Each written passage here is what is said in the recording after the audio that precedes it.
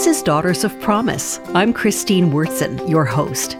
To be a daughter of promise, you are reborn by the Spirit, reparented by the Father, and resilient like Jesus. This program will make you a stronger, more informed, and more emotionally secure daughter of promise. So stay tuned for today's important message.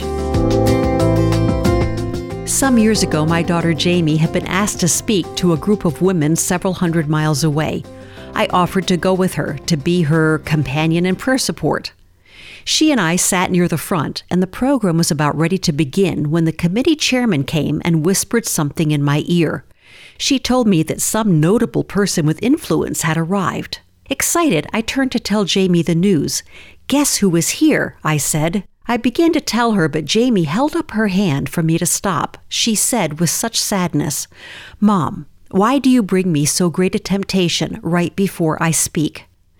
Boy, an arrow of conviction pierced my soul, because now she would feel the pressure to perform well. Now she would be aware that her presentation was getting graded by a few people who came to be impressed.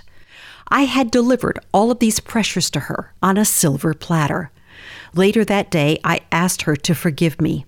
What was the temptation I offered her? It was a temptation of Babylon. God promises to tame the lions of these kinds of temptations. We can exist in Babylon, but not be consumed. The need to perform, be accepted, excel, impress, to compete and win will no longer be lions of prey. Jamie knew she needed to travel light that day, trading in the heavy robes of perfection for a simple tunic. For Daughters of Promise, I'm Christine Wurtzen.